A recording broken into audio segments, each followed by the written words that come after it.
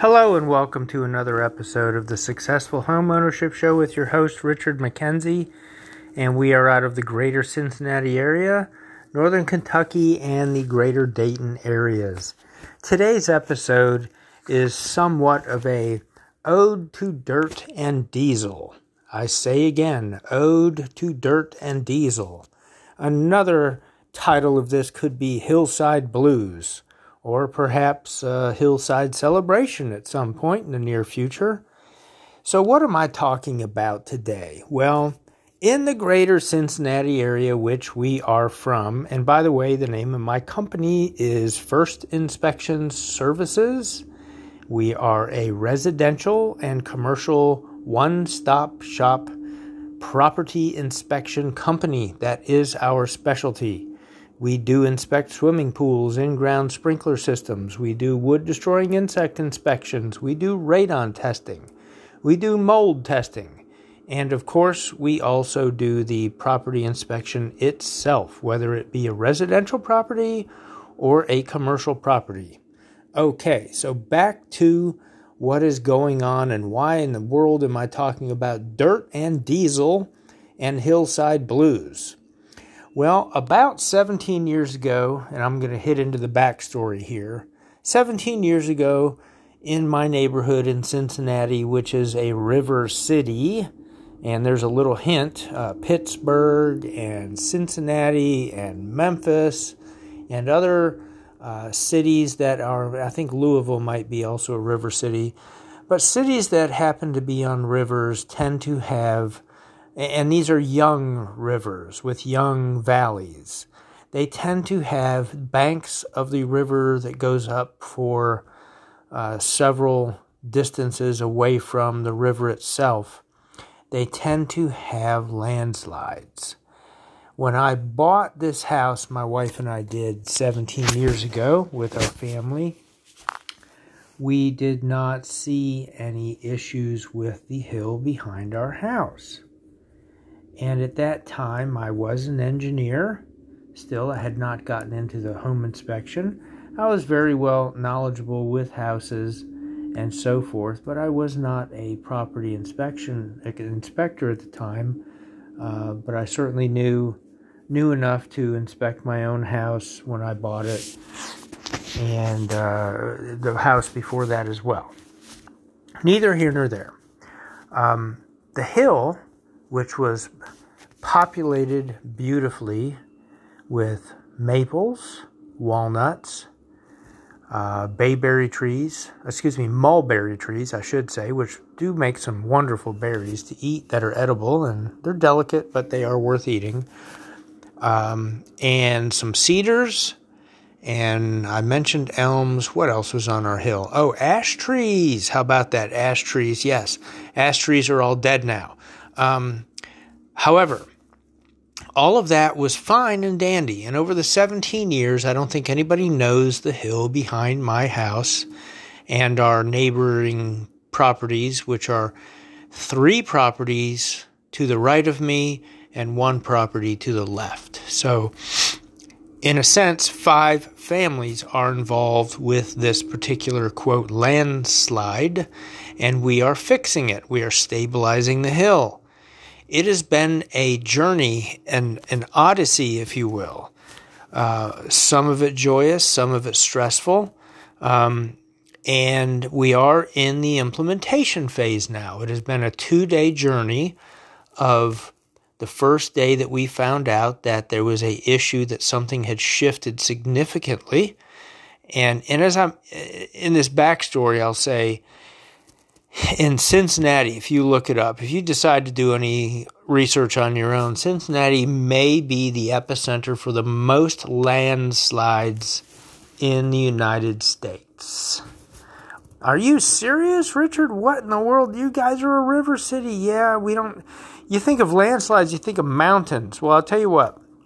We have what's called fatty clay soil, and when the soil gets saturated, when the water works its way down to the bedrock or the solid stuff, if you will, for lack of for a non-technical term, that actually can slip off of the rock and rotate almost like a parabola. If you are a math person out there, if you think of a x squared, x cubed type of a parabola, the stuff slips down and then curls back up.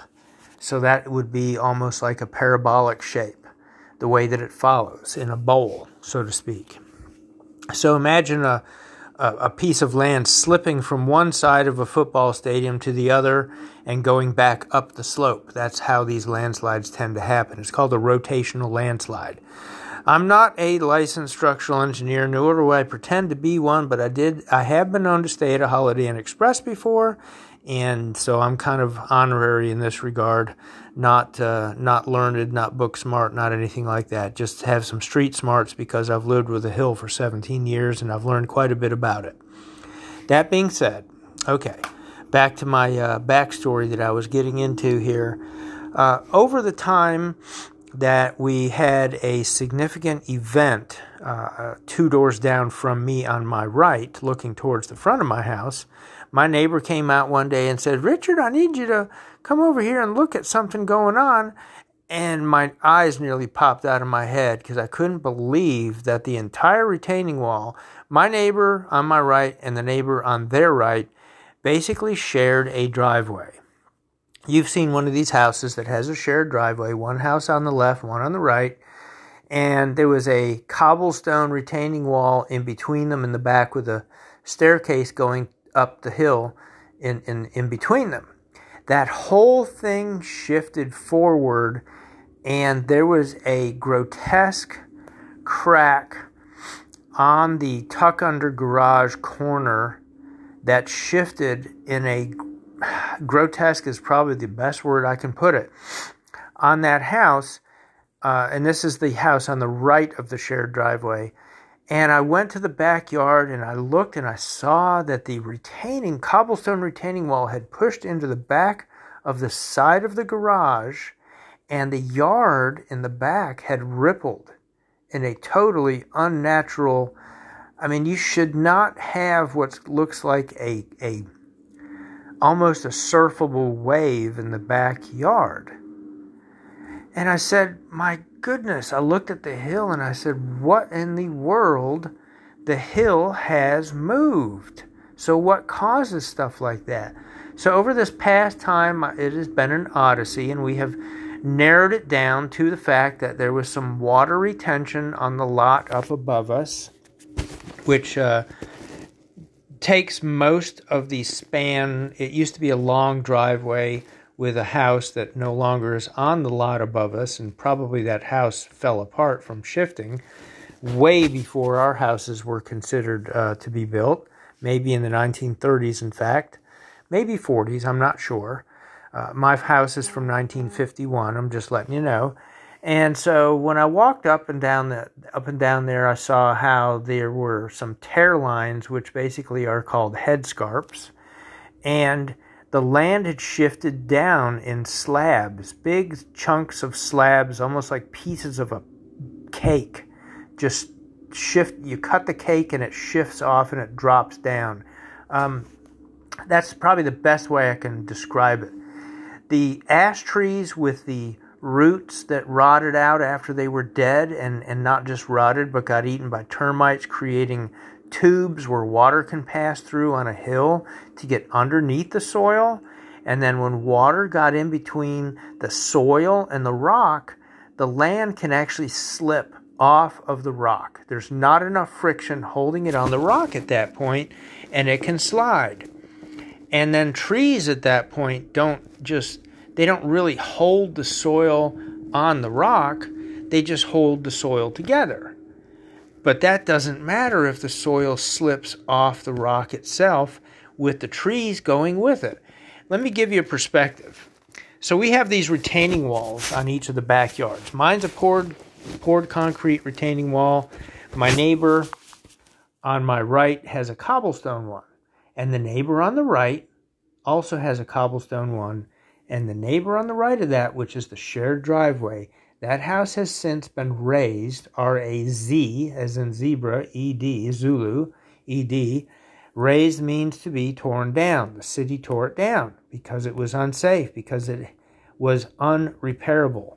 Quite honestly, unrepairable really means that it got crushed like a sardine can by the hill, sliding off of the rock, and then in a letter U, kind of a framework, slid back up and crushed the back foundation wall, pushed it in, and literally wrecked the house.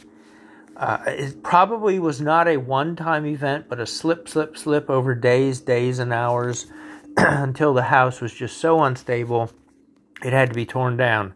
I did get a tour of the house. Probably wasn't the best decision in my life to go into the house, but I felt safe enough because I understood houses that I went in it, and I wasn't really supposed to, but I did. And it was just remarkable, the cracks that you see inside a house, and the floors and the unlevelness and that sort of thing, just ridiculous. So that house is gone, and what happened was the land slipped off the rock underneath and then back up and slammed into the back of the house. Slammed in is probably not the right word, it just kind of pushed, sort of like a bulldozer pushing on the back of that house over and over until it just can't take it anymore, and it just gives. It just fails miserably. Doors can't shut, floors are unlevel, and so forth. So that house is gone. Well, so moving forward a little bit, we start negotiating with having engineers come over for pay to give us an idea of what's going on, what it's going to take to fix it. We got a couple quotes, so we 5 families ended up banding together, and we determined that it affects all of us, and we need to fix this hill, stabilize it. So we examined some possibilities of putting in some piers, which cost somewhere between $1,500 and $2,000 a piece, and we have a width of approximately 400 feet that we're dealing with, so you can imagine the extraordinary expense.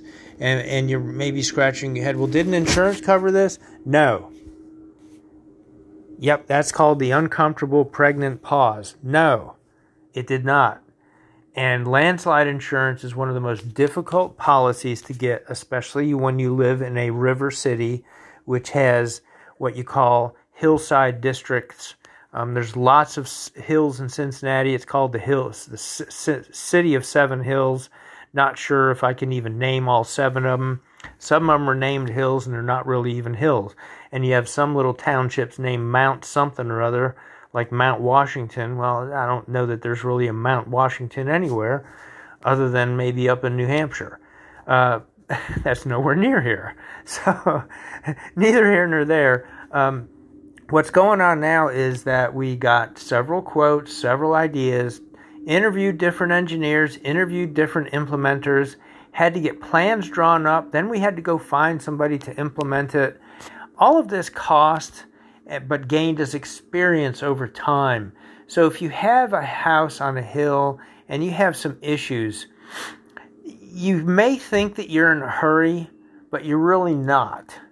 I don't know how to put that. It's like we needed to hurry because we were concerned every time it rained, but in reality, the hill slid once or twice and then kind of restabilized itself in a position.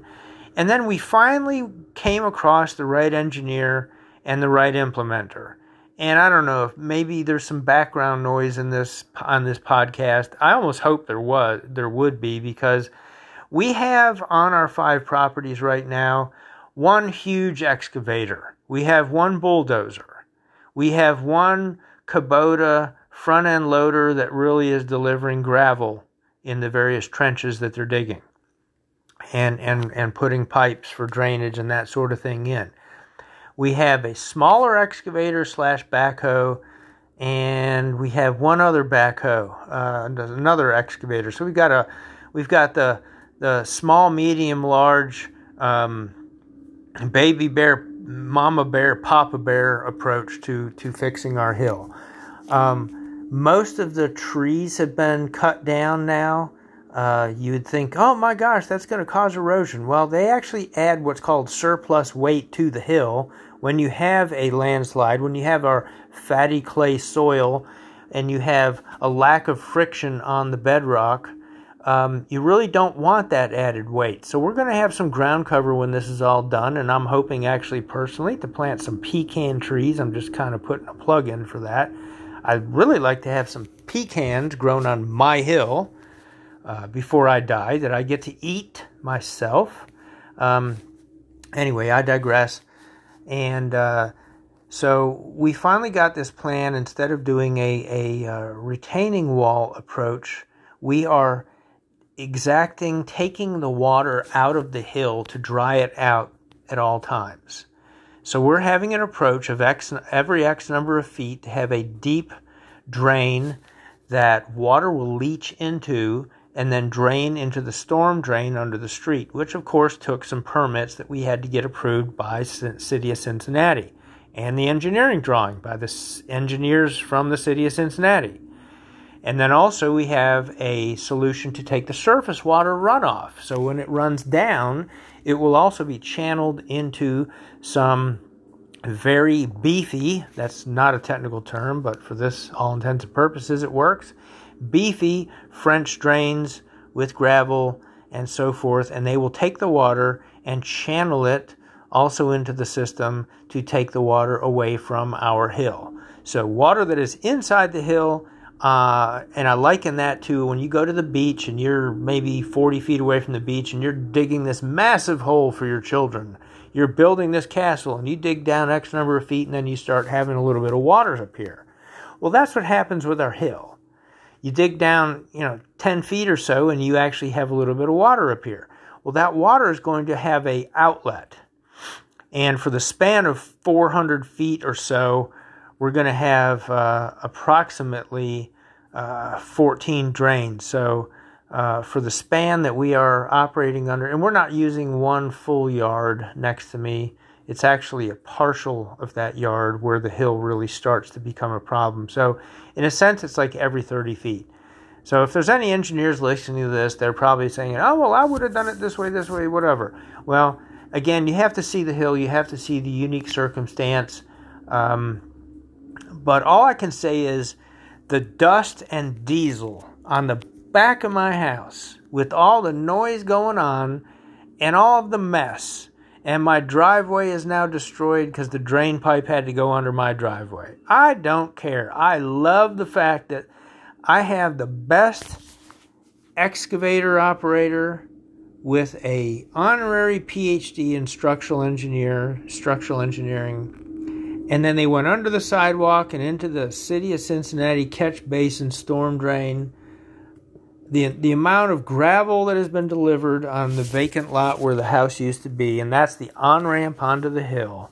And I'm including some pictures on this too. So if you click on this, if you go to Facebook or Twitter or our Google business page, you'll be able to see. I'm going to put 4 photos up there to take a look at. I'll put it on LinkedIn as well. And I think I'm leaving off one other site that I'll put it on as well. But at any rate, neither here nor there.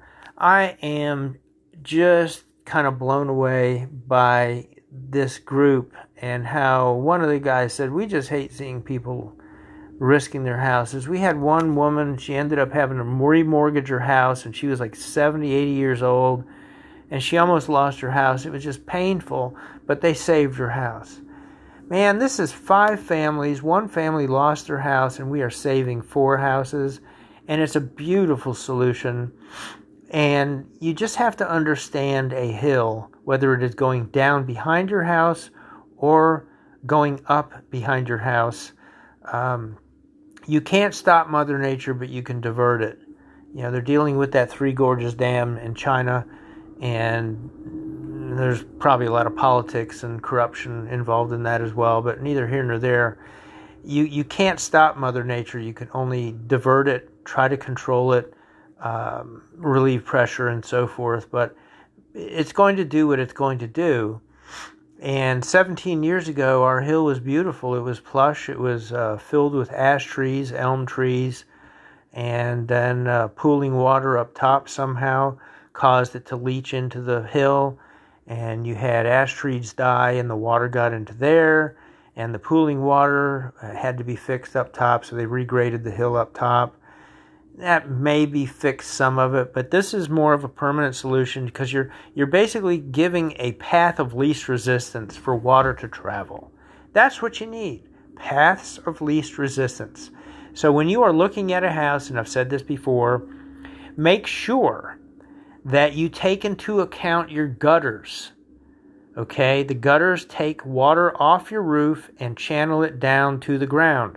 Make sure it goes from that point away from your house. Not 1 foot, not 2 foot, not 3 foot, but maybe 7 to 10 feet away from your house. Make sure water is not going to run towards your house on the grading. If you need to add topsoil or a French drain system on a smaller scale than what I have at my house, then that's something you need to do. But you need to take these things into consideration, please. They are extremely important. Then, when you have done all of that, make sure that you maintain that. Your gutters stay free-flowing. They are not clogged up. And if you do that, especially if you have a crawl space under your house as well, or a slab, then you're going to pretty much have a good, healthy basement for the future. Take into account the hilliness or flatness of your property. Hills behind your house can be a problem, as I can attest. Hills in front of your house can be a problem. A flat lot isn't necessarily the great thing, but you want a slight decline away from your house. You want to sit up a little higher than everything, but not too high. And that's all well and good. And I will tell you right now, I hear the noise of that front-end loader dropping gravel into these trenches that they're building, and it's music to my ears because this 2-year odyssey has been just that, and we've bonded closer together with these 5 families, and we are going to have one awesome blowout barbecue when this whole thing is done. Of course, if we have any money left, that would be nice too, but I'm thinking about some pulled chicken. I'm thinking about a fantastic brisket. I'm thinking about some cornbread and some greens and some baked beans. And, oh man, I am just drooling thinking about that when it's all said and done. And my pecan trees, and somebody invented some encore azaleas, so all the bushes that had to be taken out on the side of my house, I'm replacing with some purple and red and pink and white two-tone encore azaleas that bloom twice a year. I don't care if they're $40 each. I'm going to get a bunch of them and make a beautiful garden that just shows off everything. So, this has been the Successful Homeownership Show with your host, Richard McKenzie, and I hope you've enjoyed this episode. It's from the heart. I really enjoy talking about this because it is a project that has a finish line and there's a light at the end of the tunnel, and I can't wait for it to be done and celebrate with my neighbors. So, thank you for listening.